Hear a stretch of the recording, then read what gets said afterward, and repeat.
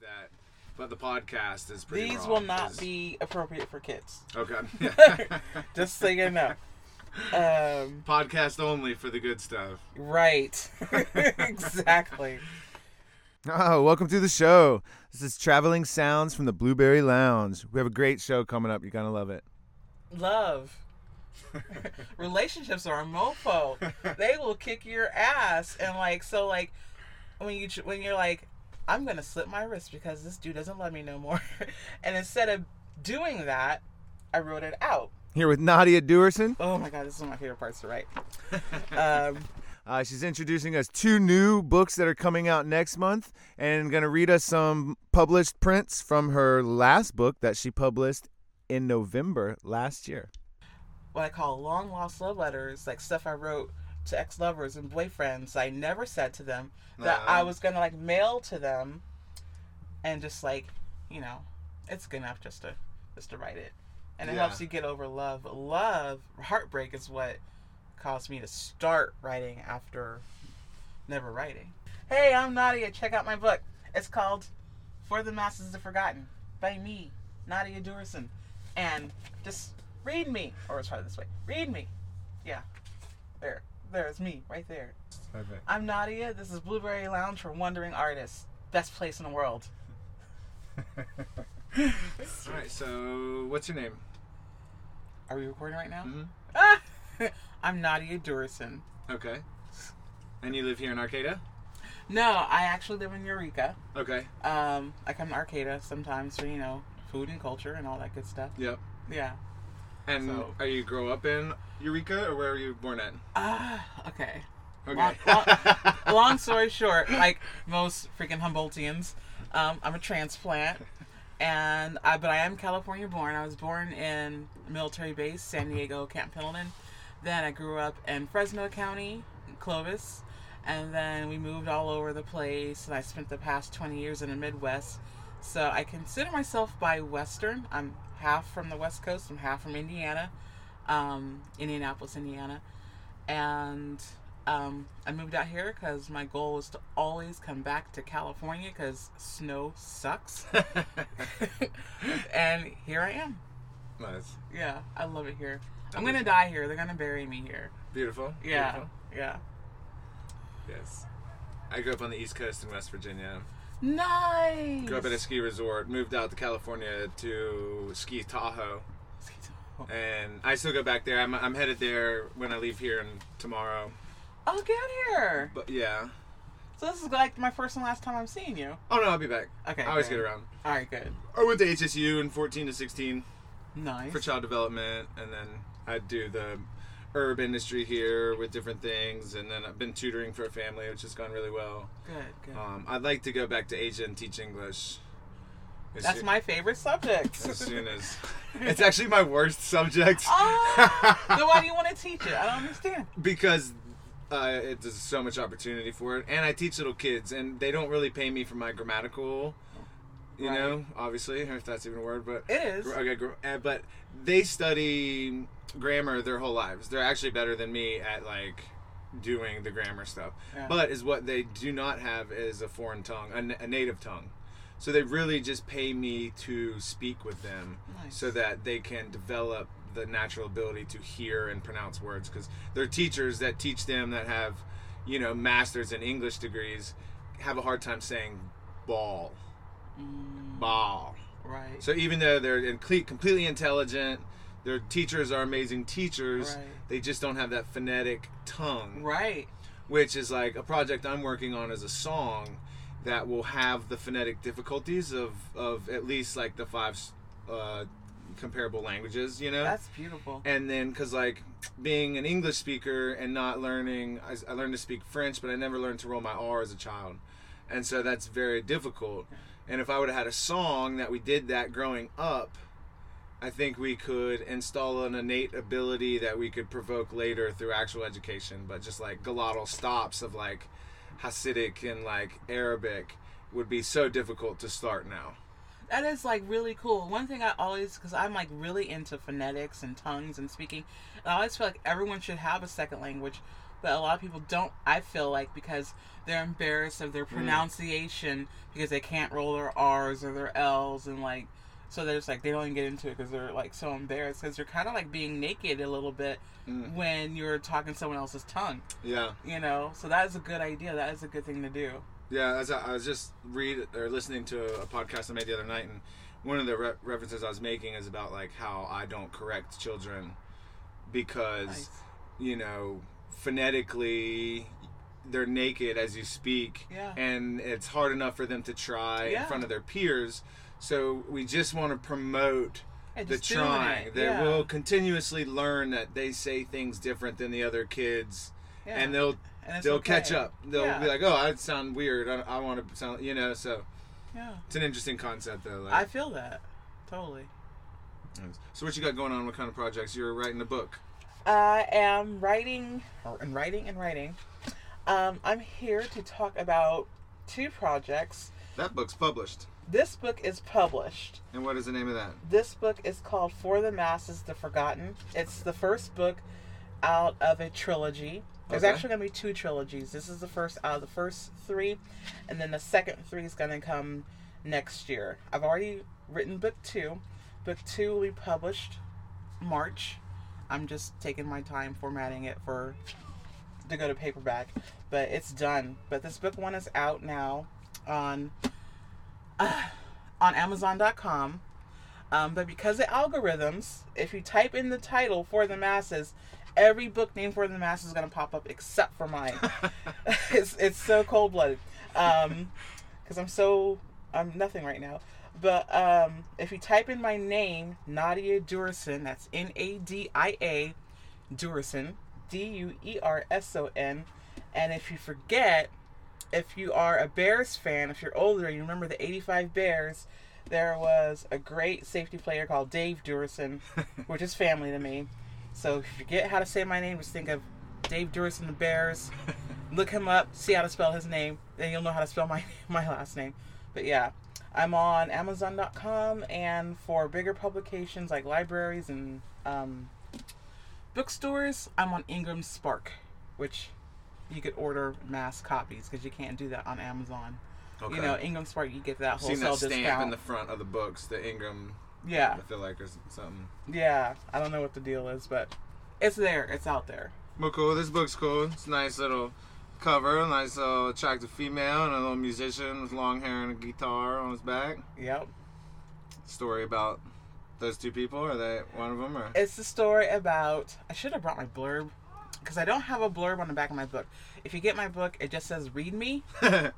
Because, like, I suck at blurbs. It's really not a ego thing. It's like... And the blurb is... The blurb is the description of the book.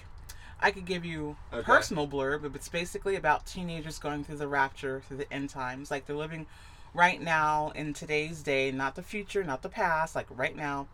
And all their parents disappear. And first... Probably shouldn't give stuff away, but at first, you know, we're like, why is everyone's parents missing? And they come to find out the rapture happened. And this first book is all about them figuring things out. Like, hey, my parents are gone. Like, could God really have taken them? Like, could this really have happened? And then some of them are like, hey, it's party time. There's no adults around. There's no parents around. What are the ages of the characters? They are 15 to 18, and they're all in high school. Okay, gotcha. Yeah. Great. Yeah. So, do you think, would your audience be more for the parent or the kid, or is it for both, or how do you feel about? That's the thing. It's really for both. I wrote it with kids in mind, but I did put some adult situations in here. So this book really isn't for anyone under 18. I think a lot of young adults, college adults, and grown people will enjoy it and understand it and get it. And I think if, like, younger generations could sneak and read it, like how I used to sneak and read, you know, certain books when I was younger, I still got the context and, you know, wasn't led to destroy myself from it. So I've never heard of sneaking and reading off to be the key factor in Oh, someone's really? self-life destruction. there's some books out there, man. There are some books out there that will put some ideas in your head, like, you know what? Let me go do this right now. You know? Right, yeah, okay. But, like, people don't know, like, peer pressure in school, that's only part of it. There's also, like, other things out there that totally get you doing stuff besides just the kids you know at school. Well, you know? that's true. I got into a little couple dark black books. Yeah. Yeah. They're out there. I did too back in the day. Wearing pantyhose. And Right. eyeliner. Right? You know? It's like, it's enticing, you know, like, words could make you do all sorts of things because they make you feel good and they sound good. And so, yeah. I would like young people to read this book so they could see people in their situations. This isn't like some glamorous where everybody's living in some fantasy world. These kids are going to school, you know, they're having difficulties with their friends, and, you know, they're just, I like people to see, you know, from a certain point of view, I guess. Nice. More realistic than James Franco's End of Days. Oh, God, yeah.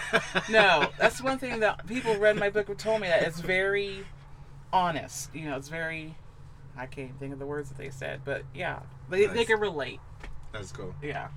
Well, I do, I'm just getting this podcast going, and one of the options I've been looking at is a Foursquare website. Nice. Have you looked into any kind of self-sales, or is that anything you can do with your publishing? Or? Well, for self-sales, what I've been doing is ordering from my printers, Okay. Amazon and Ingram Spark, and I've just been selling to people, you know, on the streets. But you can't order them online. And I do have a website, NadiaDuerson.com, and you could go on there and hit contact me, and you can send me your email, and I'll send you emails saying when this book drops or the availability or whatever. But you can't order from my site, but I have a link to take you to where you can order. Okay, gotcha. Yeah. Nice. Yeah. So, there's that. Yeah, I might try to set up a little something. We'll see how it goes. I highly recommend it. Like, set up a website to where you can just give people your name and all your stuff is there. Yeah. Because it gets hard, like, telling people to go here and go there and go here and go there. Like, now I sound stupid. Yeah. You And my whole future progression of this is to just find artists and get their art out. I kind of have directions of doing local TV stations. Ooh, cool. Just kind of using the live stream platforms and just running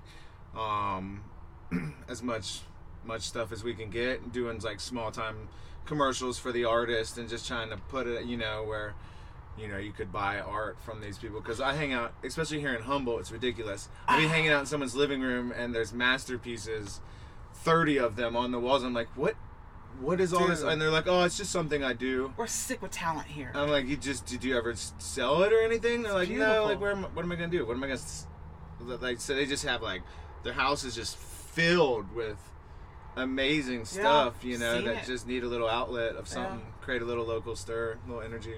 Yeah. I buy stuff people all the time just because it's beautiful, and they don't even realize it. Like, you did that, you created it, and it's just sitting there. Yeah. Here's some money for it. Yeah. You go to Binbo? No. Arts and Music Festival. Have you ever been to that? No. The Southern Humboldt. It is. I never have the gas.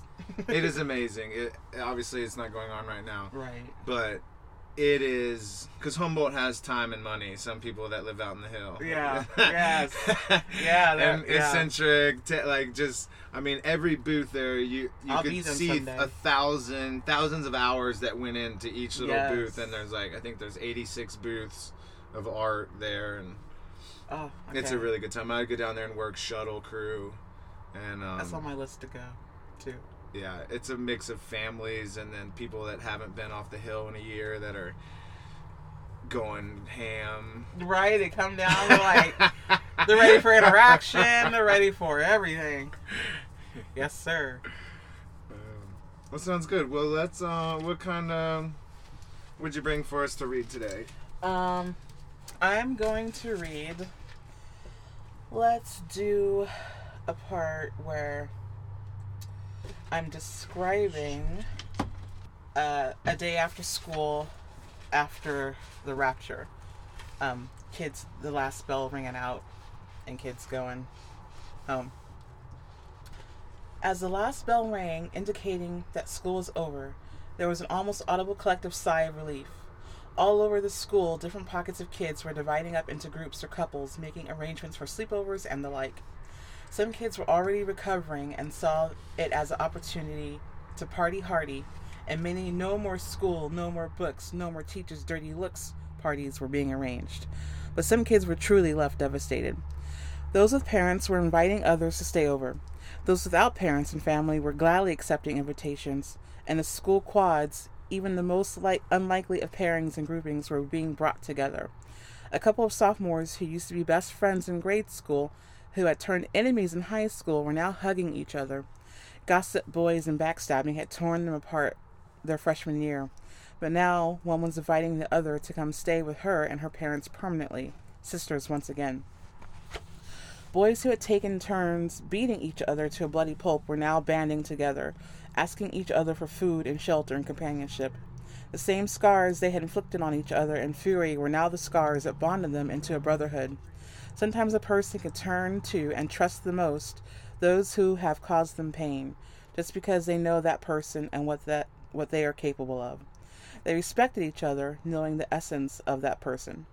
Bullies and nerds were commiserating over being left with no one, finding that loneliness was the thing they had in common all along. Skanks and virgins were seeing there wasn't a difference between them after all, finding that they had the most common equalizer of all, low self-esteem. The poor kids and the rich kids no longer saw money as a dividing line. Envy of money had now become envy of family. The cool kids and the noble geeks no longer had a dividing line as well. You were cool if you had family, you were a geek if you were alone, and stay that way. All along the fences of the schoolyard, personal relationships were transforming. Those who had undergone the high school metamorphosis of friendship to frenemies, to enemies, to survivors of a travesty were quickly finding themselves in the original form or a new form of friendship. Although every kid quickly remembered the camaraderie of their yesteryears with such and such person who was kind enough to invite them into their homes. Funny how the very person one spends 2 years talking about, picking on, bullying, or hating on ends up being the very same person one clings to in a time of crisis. Not every student in school was commiserating with someone. Outside the pockets of teens in the schoolyard, one could see the individual kids that were already leaving school grounds, looking like loner ants amongst the colonies. These were the loners who jumped fences or simply walked home. They didn't catch the bus, they didn't have cars, they didn't even have friends. This rapture thing was no big deal to them. They were alone and godless before the rapture came, and they were alone and godless now. These kids saw no reason to seek out others. They never needed family or adult supervision or anyone before now, and figured why would they now? In fact, they figured life was about to be a lot simpler with fewer people and adults in the world. No one to see them, no one to judge them, no one to get in their way. They could do whatever they want with fewer authority figures hassling them and less peers pointing them out. These kids quickly found their way to their abusive homes, to their bridges, to their underpasses, to their crash spots. Life carried on for them. No tears, no fears, no worries. They had the same goal tonight they had as last night. Get food in their belly, a shower, a quiet spot to do their homework, or get stoned, and to be left the hell alone. So that is the end of one of the chapters. Okay. And let me find... Ooh, oh my god, this is one of my favorite parts to write. I'll set it up where I have these two characters. They're twins, boy and a girl twins. The girl's a lesbian, the boy's straight, and their mother is a pill. Let's just put it that way. The twins are called Azure and Teal, which are, colors. So I like colors. Okay, so Azure didn't need to drag Elena all the way to her mom's house, which was only a few blocks away, but she did anyway. She held on to Elena's hand because she felt she needed control of something, and Elena would do for now. When they got to her house, Elena wiped the moisture off her clammy hand that Azure had held all the way. Elena really didn't appreciate Azure's immature actions, but she knew her friend was feeling vulnerable and needed her emotionally, and whenever Azure was feeling vulnerable, she got aggressive. Azure busted through the door shouting, "Mom, are you home?" Mrs. Hines sauntered down the stairs, a glass of red wine in her hand. Jackie Jr., please don't shout. I have a terrible headache. Azure rolled her eyes, biting her tongue. She was already furious, and her drunk mother was just adding to her agitation. She wanted to tell her mom that a hangover and a headache were two completely different things, but she didn't. At this point, she needed her mother as an ally.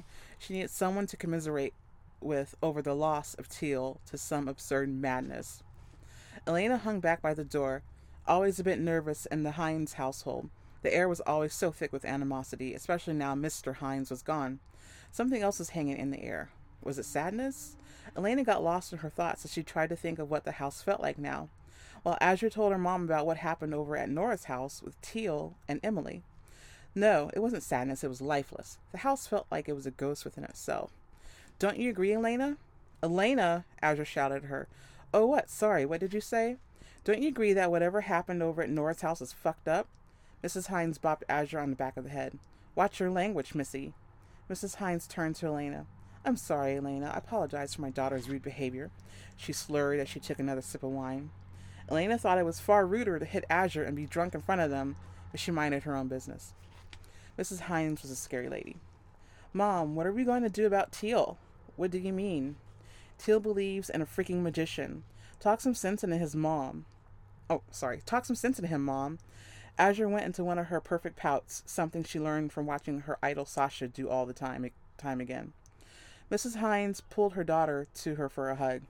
No, Azure, if Teal has found faith, who are we to take it from him? Her mother's words were compassionate, but her eyes were cold as ice.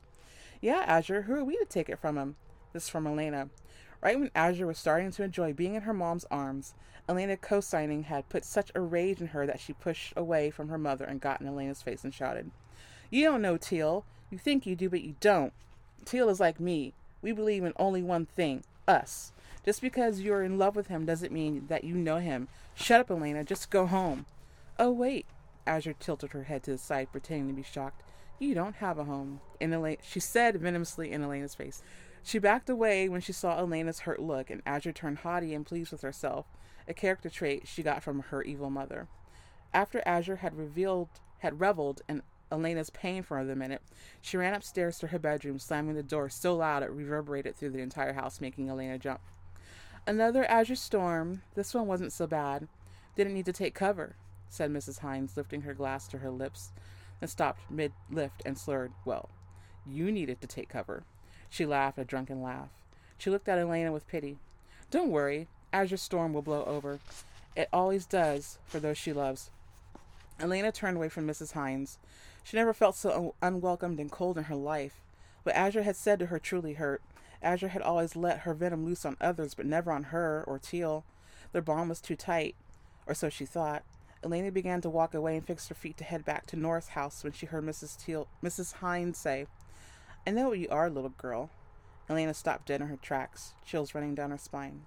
Mrs. Hines sauntered behind Elena and whispered in her ear from behind, Everyone thinks that you're in love with my son Jackson, but don't think for 1 second that I don't know who you really always come here for. Even though her words were slurred, they were sharp and cut through Lena's heart. Come on, darling. I see the way you look at my daughter. Mrs. Hines took another drink and whispered into the lip of the glass. It's the same way you look at my son. She backed off Elena's ear, pleased that the girl was frozen in fear. Run along to my son and act like the perfect little fake Christian. Don't you know real Christian girls aren't attracted to other girls? Silly little fool. Teal may think he's found faith, but it won't last. Azure has her hooks in him far deeper than any Christ. Their blood bond will bring him back. Mrs. Hines said nastily, then took a sip of her wine. You can't do anything without Jackie Jr.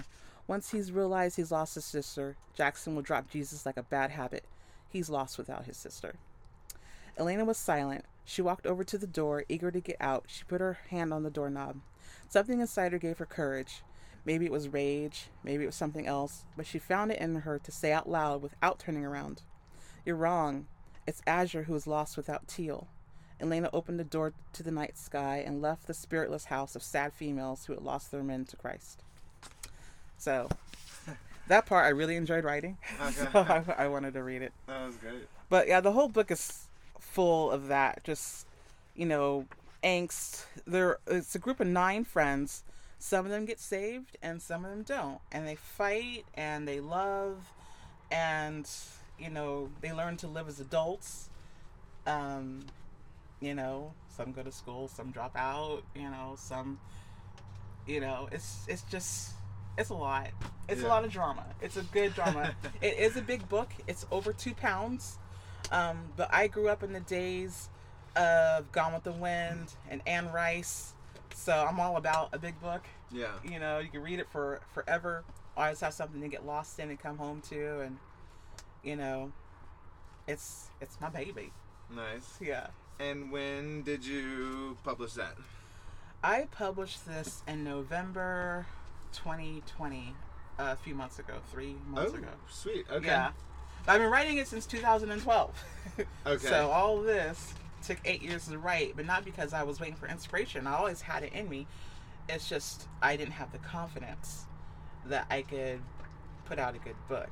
But, you know, the whole COVID thing happened, and, you know, being unsatisfied with my life, and then, you know, just a lot of things hit at the same time. COVID, life, George Floyd, all this crap.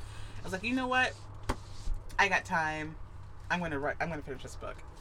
And so I finished it. Shut this for a second.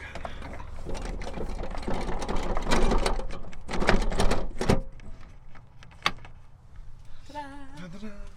Yeah, so the first book took 8 years, and then the second book took a year. No. 2 months. 2 months. 2 months. But it's not this big. The second book is like probably going to be like that big once it's finished printing. Because I realized that not everybody wants to read a big book. So I made it smaller and quicker to go through, and it'll be priced cheaper. Because it's like, but the market, you know, the demand is right. They want a certain price range to meet, and so sell us a new watch and new phone each year. You know? Exactly. Like, I'd rather, like, it's in my soul to just put all of it into three big books like this, but it's gonna be split into 6. Yeah. That way, you know, people will be able to finish. Right. So, yeah. Well, I'm not a writer at all. So, you know, I've started to do a journal, but it's not like a daily writing journal, which was always painful for me. Right. Now it's just like a collection of sporadic thoughts and things, you know. So I have tons of journals. Like, I put things down, but I've never, I don't know. What energy do you feel when you write? Like, do you just sometimes not? Are you not able to go to sleep, and it's just like 5 a.m, and you're just like, I need to go to bed, but I'm not losing this ride? Or is it like? Ooh, yeah. Sometimes it's 2 different things. It's that, like, you know, like a lot of artists stuff hits me like between 2 and 5 a.m. and it'll wake me up. Or I can't sleep, or like I'll just like be really anxious in my sleep, and I wake up like I've been awake for hours, you know, like instantly alert, and like, you know what, I gotta write. And I spent a lot of years ignoring that feeling. I spent a lot of years laying in bed for 2-3 hours waiting to get sleepy, and that's not what you're supposed to do. You're supposed to get up and do what your spirit's telling you to do. So it's half of that, and the other half comes from just having so much freaking turmoil and angst and just all these feelings inside. You don't know what to do with them. Like, what the hell did you do with them? And then it's like, you know what? Take your pen and paper and write out those emotions. That's all you can do. Yeah. It feels good, and when you get done, you're like exhausted, like you ran a marathon. It feels really good. It's nice. It's like, okay, that was cathartic. Yeah. Good stuff. Do you have much revise and editing, or do you kind of nail it when you put it down? I kind of nail it. I do. I apologize to the first 50 people who have my first like 50 copies, because it is full of errors, because the people I paid to edit my book took my money and ran. And then me and my frustration, I edited by myself, so I missed a lot of mistakes. But everything I'm self-editing, but that is the easiest part because of the the apps that are out there. Like your computer helps you fix stuff. You can have Grammarly.com, and so between those two, I'm pretty much nailing it. Yeah. Yeah. So. Nice. Yeah, but this one was very hard to edit because it's big. Yeah, and I mean, I've struggled with writing, and I just read what I think I put on paper, which isn't actually on paper the way that I see it. Right. So it's like to proofread my own stuff. It's hard. It's hard to come with that blank slate and not just like, You have to take a break. Yeah. You have to not look at it, and you have to read it out loud. Okay, reading out loud, yes. You can say it in your head 1,000 times, read it like, looks good, looks good, looks good. The minute you read that same page out loud, you're like, ooh. Okay. This is messed up. Right. I've been there too many times. My brother's starting to write a lot. He's doing a lot of sailing, chronic sailing. He's starting to do some videos, some YouTube, and it's been cool. Been cool to watch. Just writing about his daily blog, his sailing stuff. I don't know. I feel like I had a thought when I started that. You did. It'll come back around. Oh yeah, there it is. Yeah. See? Told you. He's like, he's like, write drunk, edit sober, because he's like out there sailing. A lot of people say that. A lot of people say that. It's his Facebook tag right now because he's like in the bar and like some islands, and he like etched into the table was that, and he was like editing his last night nonsense, and he was just like, okay, that's kind of like this. A lot of people will actually do that. I think that came from Ernest Hemingway. Hemingway would be who was a notorious drunk. You know, like you write drunk. I've tried it. It doesn't work for me. I look at it sober. I'm like, what is this? Yeah. Like, oh, it's awful for me. I cannot write drunk. Yeah, for me, not even drunk, but when I did school, I had to do all my English and everything before 11. Yeah. Just my morning brain is my clear editing, mine too, logical, and then I can go into the creative. Yeah. And like I can write my papers and stuff in the evening, having fun, but I always had to like really focus. Yeah. You know. Yeah, anyone could edit the same day or same time frame they write. They're either lying or they're really gifted. Right. Either way, like, kudos to them. Have you always been a writer? Is this something that... Yeah, I have, but I didn't know it.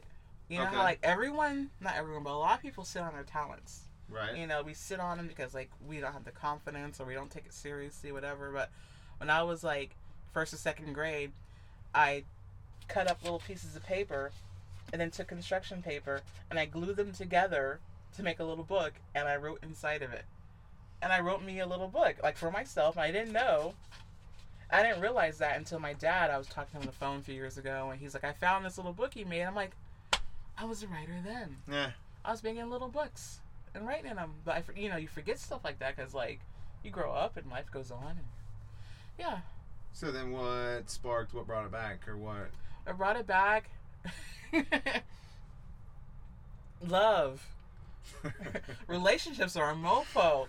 They will kick your ass, and when you're like, I'm gonna slip my wrist because this dude doesn't love me no more, and instead of doing that, I wrote it out, which is what my second project is about. Like, I've written what I call long lost love letters. I've written not hundreds, let's say, more than dozens.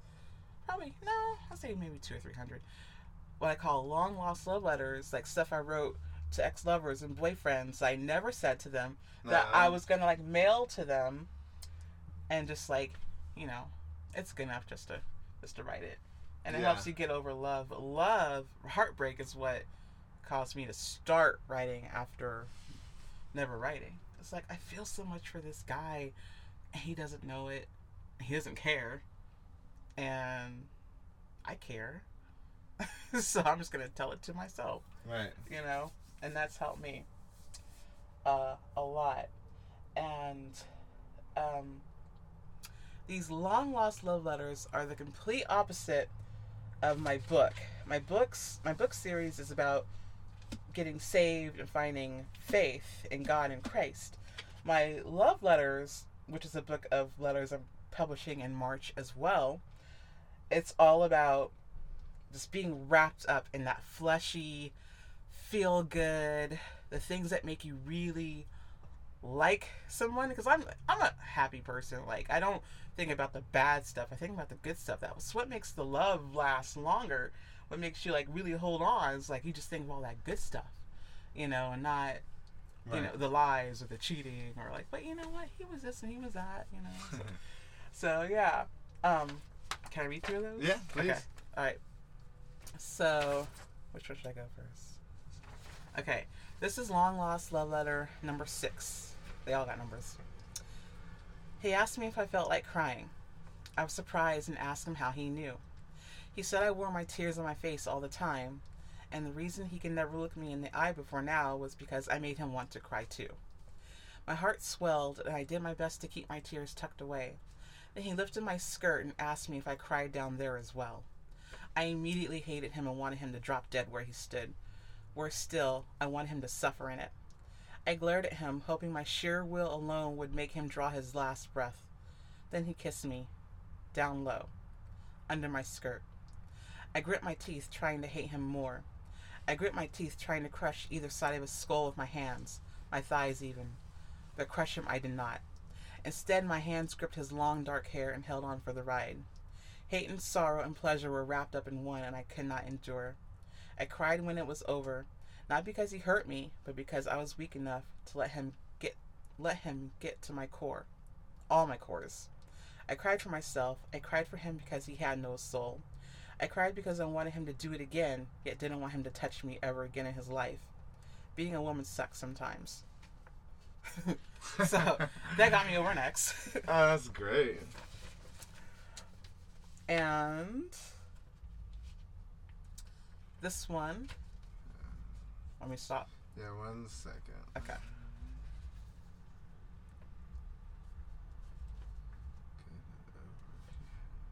Oh yeah, so that's super fun.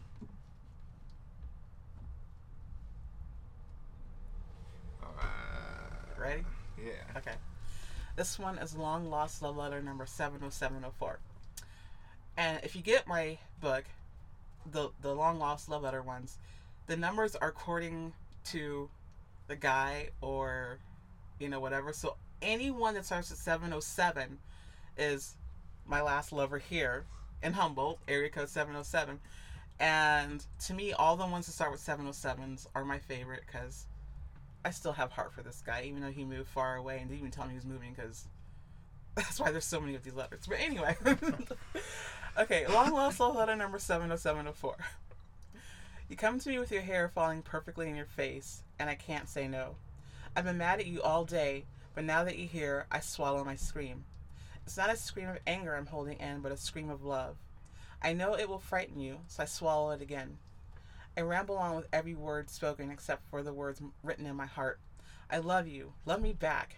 Now. I waited long enough. But I don't say these words. I just run my hands through your hair and tell you about my stupid day. I listen to you but barely hear your words because your voice is like a drum in my heart. I feel your words, but I do not hear them. I put my ear to your chest as you talk, and you shake your head at my goofiness and smirk. I know you think I'm weird, but you like it. I take off your pants and kiss your belly button, and my favorite vein that leads to my favorite source of pleasure. You don't deny me this, at least. You just deny me everything else. You're so cold and so hot. The nurturing part of me wants to warm up all your cold bits, like your feet, your hands, and your nose.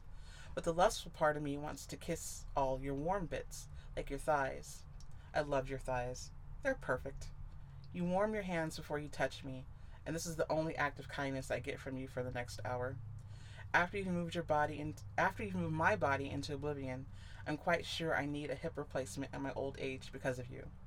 If that is the price to pay for having you, I'll gladly pay it. You are a beautiful man, and it tickles me to death that you are shy about it and don't think you are. How can you not? I can literally have half an orgasm just from looking at you. You're my only drug. You're my only addiction. Your haunting deep brown eyes keep me going when you're not around. I see guys that almost look like you and I get excited. And then I look in their vacant eyes and I get depressed. Your soul is so deep for someone your age, and it shows. The remnants of pleasure between my legs quiets the words I want to say to you. Love me now, you asshole. Quick, put on your pants and leave now before the words leave my mouth. I swallow that scream once more, unlike the screams I let out just very recently. Uncompromised and let out and I adore you instead. But you know what I mean. So, that's that one. Good. So I got tons of those coming out in a book in March. And it's completely different. But I'm writing under the same name. So. And then Nadia Duerson. And what would that book, do you have a name for this? Yes. This one is called From My Flesh, a Rogue Mermaid Anthology. It's going to be my first anthology of my works. Okay. Yeah. And it's called a Rogue Mermaid Anthology because I go by Rogue Mermaid online. Okay. So, that's them. But... Well, that was great. I love those too. Yeah, that's so stimulating. So much energy, so much emotion. So, yeah. It's, something to help me get over my exes. And I've been reading them at our poetry community called Word Humboldt, which is so freaking awesome. We used to perform at the coffee house in Arcata, Northtown. Mm-hmm. And due to COVID, everything shut down. But Word Humboldt is still alive on Instagram. I still consider myself part of it. They do live hosting, so all you have to do is go on Instagram, follow Word Humboldt, and every Tuesday at 6 o'clock, they, put up a list. It's a virtual list instead of a paper list like at the coffee shop, and you let them know, that you want to go on, and they'll switch over to you, and, then you read their poetry. Okay. So it's just like the coffee house, but virtual, which is great. Nice. Yeah. So. And was that on Zoom? No, that was just on. It's on. How are they? Just Instagram Live. Oh, Instagram Live. Okay. Yeah. It's wonderful. There's a lot of good freaking poets out there, and poetry isn't my forte. I'm a storyteller, but it feels so good just to, write a poem and say it. Yeah. It's healing. Mm-hmm. So. Yeah, a lot of what you spoke towards, one of my favorite Woods Brothers songs is Sing About It. And it's just like, what if you have troubles, sing about them and they just might pass. Right. And I feel that. And it's so true. And I've done the letters before because I have things that I need to say, but at the same time, they don't really need to hear it because it's more about my issues. Yeah. That I'm going through, and I don't really need to put it on them all the time. Right. Because I could see that's it. But if I didn't say it, I can't sleep. Exactly. I have to say it. So I would write them, and then normally I'd keep it for a day or two thinking I was going to. Yeah. And then sometimes I would bring them to conversations because I have had a difficult journey with communications, especially in emotional energetic realms. Right. Where I just tense up and lock up. I learned early that speaking will only get me in more trouble. So wherever I'm at, it's just to completely shut down and lock up. Which has been a journey to get through. But I've done a ton of work and still working on it all the time. But Good. When I was younger and having a lot of issues, I would have to write letters to bring to a communication circle to or else I would just not be able to. Writing is so healing. Function. It's so healing, and it helps you communicate. It's communication. Hello, it's a form of communication. So yeah, I highly recommend everybody write. Even if you don't think you're good at it, just write. Just put it on paper, look at it. You feel better. Yeah, I had another one where I had my first teacher that didn't judge me for grammar. Nice. And ended up putting 104 pages down on this assignment. Nice. And it was just we were looking at our history and why we are biased, basically. Oh, that's a long paper. For me, it was. I was 30 going back to college. Everyone else had like 22 pages, but they were also like 20 years old. Yeah, you're like, no, let me tell you something. I was like, but yeah. Because, as going into a classroom, we want to understand. There's no such thing as a non-biased education. Even if you believe in hugs and rainbows, that's 100% biased. Yeah. Yeah. You're saying the other stuff isn't good. Yeah. Yeah, so it's like, so we just want to understand why and where your biases are. And, the biggest thing for me with education comes down to philosophy.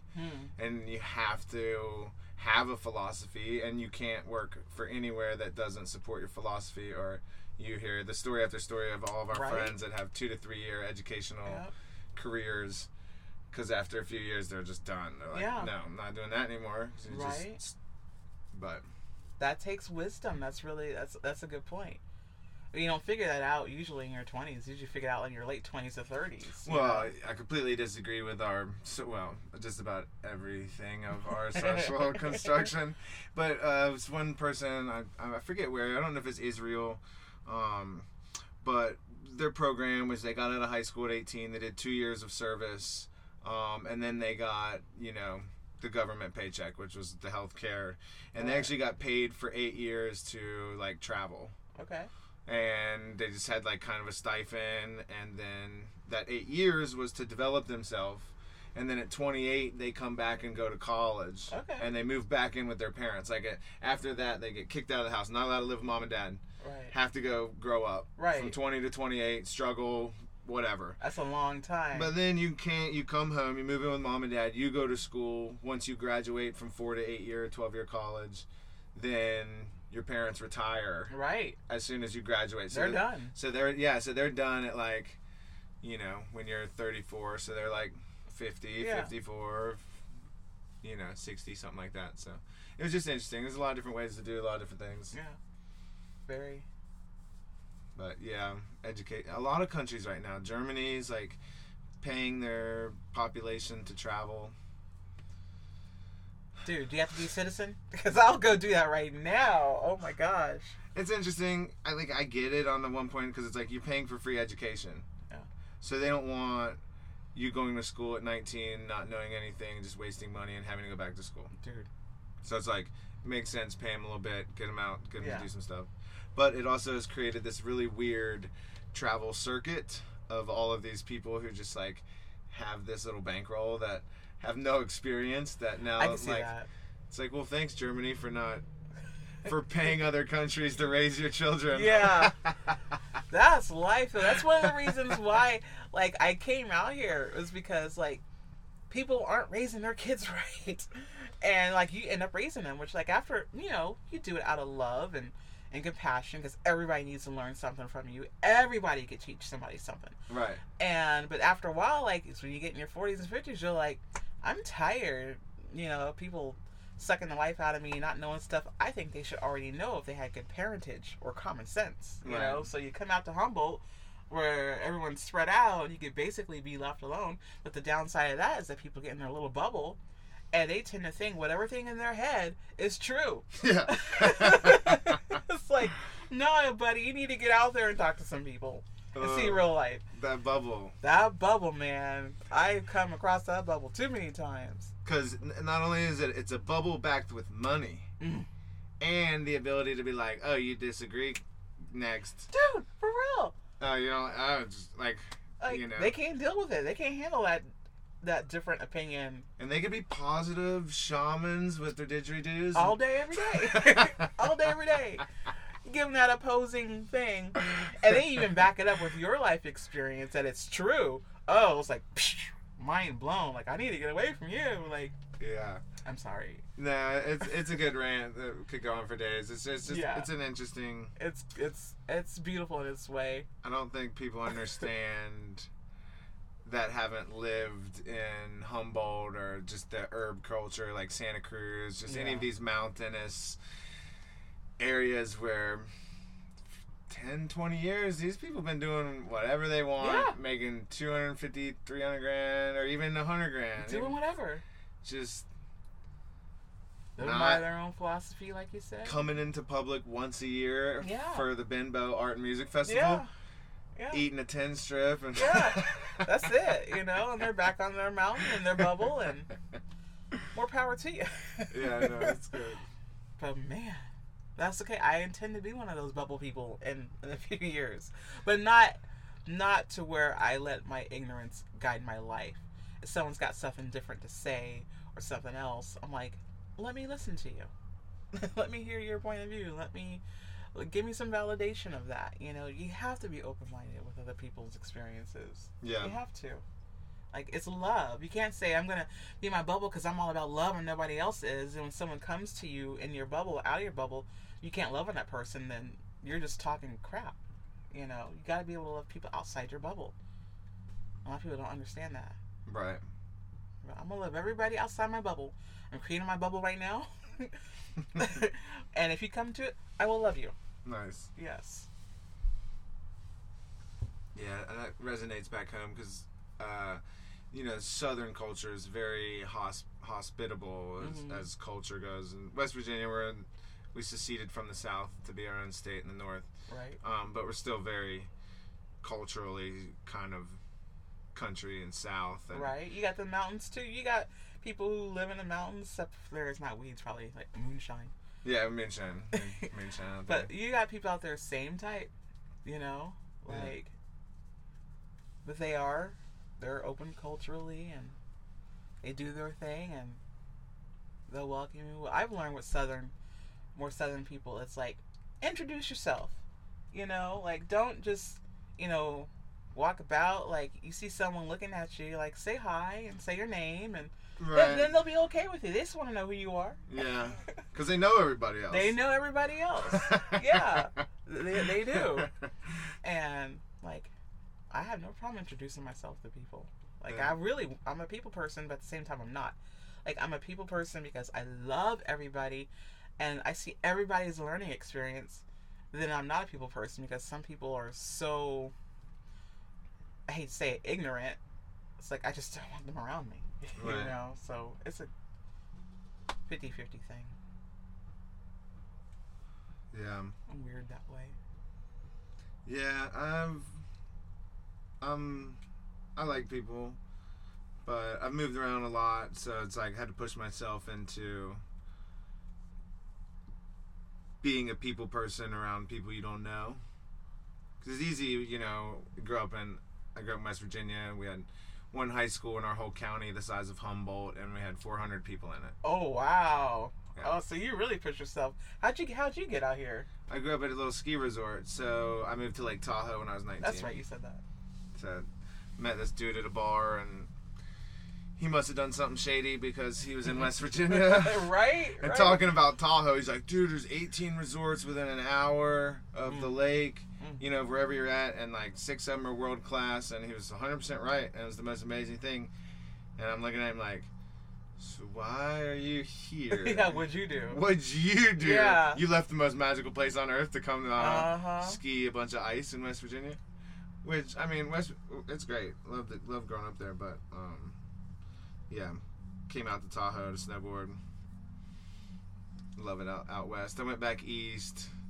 Ended up doing some business stuff. Ended up doing door-to-door sales.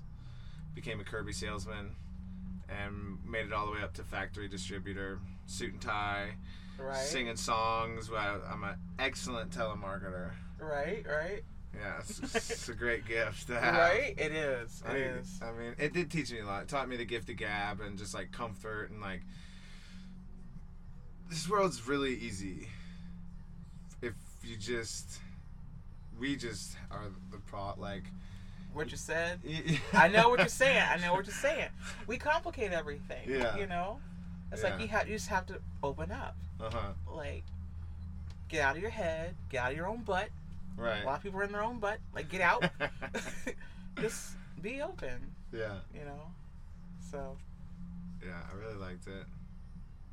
And then 2012, I had my little awakening, and I got rid of my business and started hitchhiking and wanted to go back to school. And I figured it took 6 weeks to hitchhike to California to come back out to school, and ended up traveling for 8 months. Nice. And just changed me forever. Right? That travel, like, I do believe like what you said, how in Germany they're letting them kids get out there. I think that is so important to the soul. Like, I traveled for the first time, not traveled, but to me it was big travel. I left Indiana to come here. You know, I quit my job, gave up my apartment, sold everything off. What I couldn't sell, I gave away, packed my car with what I could, and I hit it. And I took 70 all the way across, and it was the most beautiful experience I ever had, driving across this beautiful country. We have a beautiful country. Yeah. So I already was, you know, don't like people who talk shit about America. After I drove across, really don't talk shit about my country to me. Don't do it. It's gorgeous. And it was the most spiritual thing I ever experienced. And I did it at my own pace. I didn't have to be nowhere. Nice. I drove all day, and I treated myself because I saved up for a while. So at night when it got too dark to drive, I didn't sleep in my car. I checked into a hotel so I could like lay in the bed and shower and get up when I wanted to. And nice. Just, you know, every state has its gorgeousness, and after a while you can even tell when you cross state borders, like, this feels different. Oh, I am in another state, you know? Yeah. I wouldn't have traded that for anything, and that's what I want to do, like, for the rest of my life. Like how I was telling you, like this is what I want to do. I want to be able to just travel, you know, just get up and go. That's the best feeling in the world. Yeah. Yeah, I've started, you know, I started in a backpack and just started hitchhiking, and then I've done it, hitchhiked across the country, and then I've done it, and I got a little car, Nissan Maxima, I bought off my friend for $500. Nice. And I took the passenger seat out, and I built a bed. Nice. And I drove that car for 2 years and then sold it for $500. So you got your money back. Yeah. Even afterwards. Oh, that was cool. And then I can't do that. Upgraded, and I got a small minivan, like it was a Windstar, Ford Windstar. And it was super nice. But it was just like a bed and a little storage, but it was like a double bed. So, and then when I went to Asia, I lost that vehicle, and when I came back, I went through a breakup who had a vehicle, so I started hitchhiking again, and then got back out here and worked, and this thing just kind of fell on my lap. I was planning on going to South America, but this was at a price that I couldn't say no to, and it's my favorite color, so I was like... Right. And it's beautiful. It's changed my life. It's slowed me down a lot, which has been really good. Right. Gas is horrible. I'm like 50 cents a mile in California. Oh. So it's 400 miles. That's $200. So, no, thank you. Yeah, I think I'll start with the van, like how you. But like you were saying, you know, you got a hotel room each night. Yeah. So same thing. That's $100. Oh God, yeah. You know, at least. Especially once you hit the West Coast. Woo, changes a bit. Gas and hotels, like. Right. So I try not to go fast. Yeah. As long as if I do a 600 mile day, that hurts. Yeah.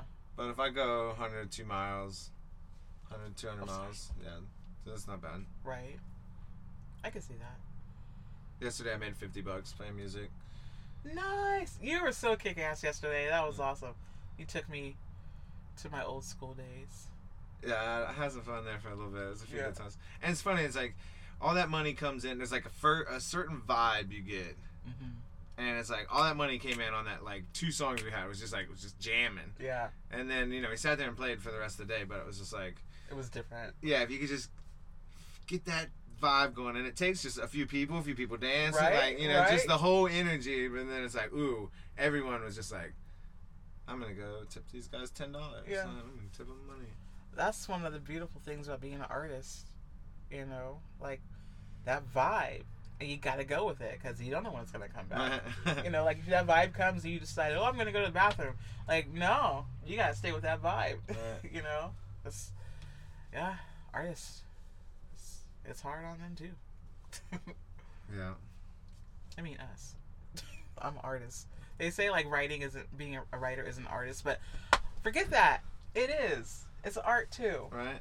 It is. So far, I've had 2 musical ones and 2 writer ones. Yay! So. Yay! Good. Yeah, my first one was a poet, and I was just on the side of the road playing music, and he pulled over and started reading me poetry, and I was like, told him I was trying to start this podcast, and so we went with it. Beautiful. It's one of your callings. Yeah. Definitely. I started playing the banjo when I was 28, so I'm like 36 now. So, Right. When I was traveling, I met this girl in Portland, and she had a banjo. Nice. And so we traveled for a little bit, and then when she went her way, I just had to get one. And so yeah, it's pretty late to come into string instruments, but I feel like now I'm pretty good. No such thing as too late. But like in the past 6 months, I bought a ukulele. I thought the same thing. Too late to come into a string instrument, but I'm liking it. Yeah, exactly. You know, I'm teaching myself. I'm watching videos and reading the little book that comes with it, and I know 1.5 chords. Okay. So yeah, but you know, John Prine made a whole living off 3 chords, so there you go. See, I'm halfway there. yeah, I know 1.5. He literally every single song he has is a slight different variants of GCD. Nice. Okay. And he did 65 years. Nice. Passed away last year, I think. That's what it's about. Or Doing 2 what years you ago. love. I think it was pre-COVID. Last year didn't even count. It was just like a freaking weird thing. Started off so good. Yeah, last year did start off good. You're absolutely right. Then he got smacked in the face. Yeah, I was in Puerto Rico, sailing. That was one of those hard-headed people too. You couldn't tell me you couldn't scare me with the COVID. You know, I was like, oh, whatever, it'll blow over. And I'm like, wait a minute, it's not blowing over. Yes. See, I went in super lockdown at first, 5-6 weeks, and then just kind of was like, I'm over it. Right? I was over the minute they said it. Yeah. I'm a go person. Like, I go down to the Bay to listen to music and concerts, and I haven't been able to do that, and it's been like killing my soul. Yeah. You know? We're gonna make a movie. Last week, 4 friends passed away. Oh, I'm sorry. Yeah, 2 of them I knew. 2 of them I didn't know, but just in the friend circle. Yeah. You know, and over the last year, we've all lost so many people in the last. I mean, it was different things. It was drug. One was drugs. One was suicide. One seems to be like a brain aneurysm. The other one, not sure, but just all across the board, different. That just lost people. It's coming down. There's a stress, you know.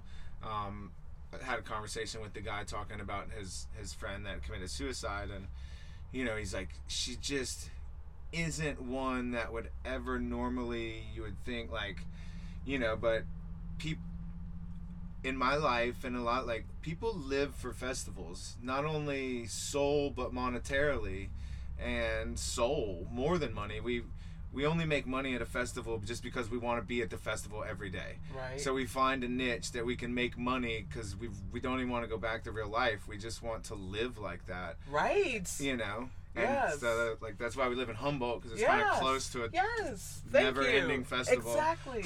I feel you there. That's why I'm here. I'm going to die here. Like, I love this feeling. This is what's in me. Yeah. You know? And so we decided, me and my buddy, we're going to make a movie this year called The Festival. Nice. And it's going to be a journey about 5 people trying to get to, or going to this festival. That sounds great. And there's going to be some tragic incidences in it. And always. We're going to try to collect 100 names from our group of circles of friends we've lost. Right. And raise $100 for each name. Nice. So the goal is to create $10,000, and we're still looking for an organization. I wrote the whole skit, like, one of those moments, you know, like the other night, like 7 nights ago, I wrote a whole movie out, and I called my buddy, I'm like, I got it! That is cool. You could, if that fits in, you do that. Yeah. For real. And so we got it all skidded out, everything. We're working on some dialogue, but we're still looking for a company. So if anyone out there knows anything good, you know, I'm thinking, you know, I'm looking for like young adult suicide, young adult overdose prevention. Right. You know, like 20s to 25, 18.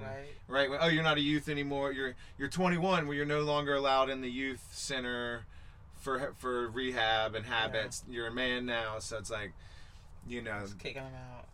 Yeah, it seems like what I've went through and all of my travel friends, now that we're in our 30s, we look at how close we all were to dying in our 20s, and how many of us didn't make it through our 20s. Right.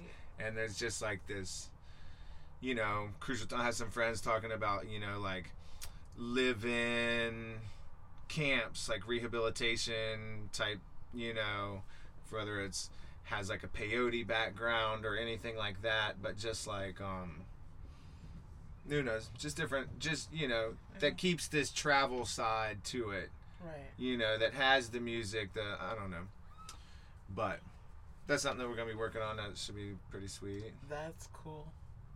If you need any help writing or anything like that, I'm down. Okay, well, yeah. I need like all the dialogue, right? For the most part, so I'll work with you and go over like. I love dialogue.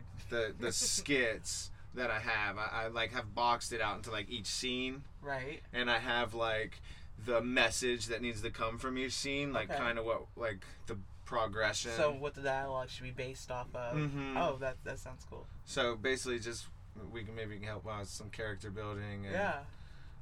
It's basically going to be like maybe me as the traveler, and then I'm going to get. It's going to be a story about the musician, the dancer, the artist, and the Wook. Who's like the Wook. Like a Wookiee? Like a Wookiee.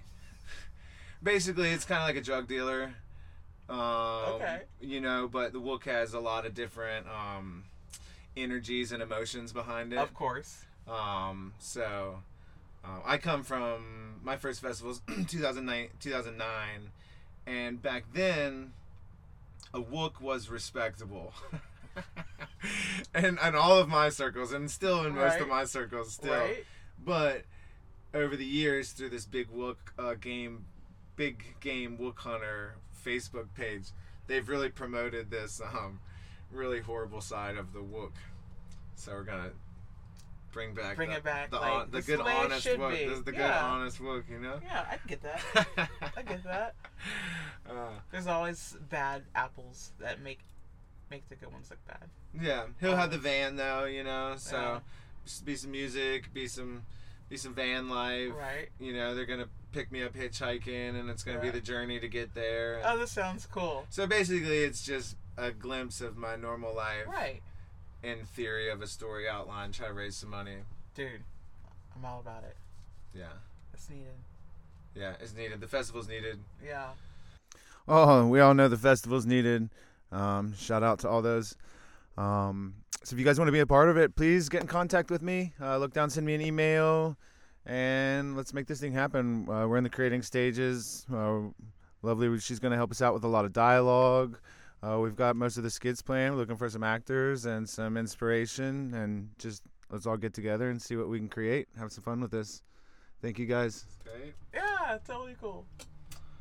Do you have anything else in particular you want to talk about? Not really. Just say that my first book is out. The sequel will be out in March, and so will my book of poetry. And you can all find information on it on my website, NadiaDuerson.com. And it'd be cool if anyone interested, would hit the contact button and send me your name and email so I can email you updates of when stuff is going to come out. Get on your email list. Yes, get on my email list. Because stuff is all over the place. Sporadic. Cool. Yeah. We'll put some links and some borders for the YouTube stuff so people can see it. Yeah. Dun, dun, dun, dun, dun. Yeah, good idea. For the masses. The forgotten. And there. Yeah. That's it. Nadia Duerson. Yes. Type that into any search engine. Thank you so much. Yeah. All right. Thank you guys so much for tuning into the show. I hope you guys loved listening to that as much as I enjoyed doing it. Please look down below. Follow NadiaDuerson.com. Get on her email, NadiaDuerson@gmail.com. Follow her. Stay in tune so when her book comes out, check out Word Humboldt. Give a shout out to our sponsors. This week's episode is brought to you by the Cash App. It's an easy way to exchange money. It's an easy way to get into cryptocurrency. I have friends that are building up a couple $100 of Bitcoin just from using it to get pizzas and everything. It's a good way to just get in the system and get your foot in the door at least. If you're not into it, sign up. Use the hashtag #Blueberry. The second sponsor today is Buzzsprout. That's the company that I'm using to publish this podcast. If making a podcast is something that you're interested in, contact me. Let's talk about it. It's super easy. I can tell you all about my equipment and what to do. And if you use my sign-up code, we both save some money. So thank you, and have a nice week. Once again, this is Nomad Damon right here coming to you, bringing you a traveling sound from the Blueberry Lounge. It's truly a blessing. Thank you for your ears. Thank you for your time. And we have a great show coming up next week. I'm bringing you Charlie Crazy Eyes. You're going to love it. I'm Nadia. This is Blueberry Lounge for Wandering Artists. Best place in the world. Sweet.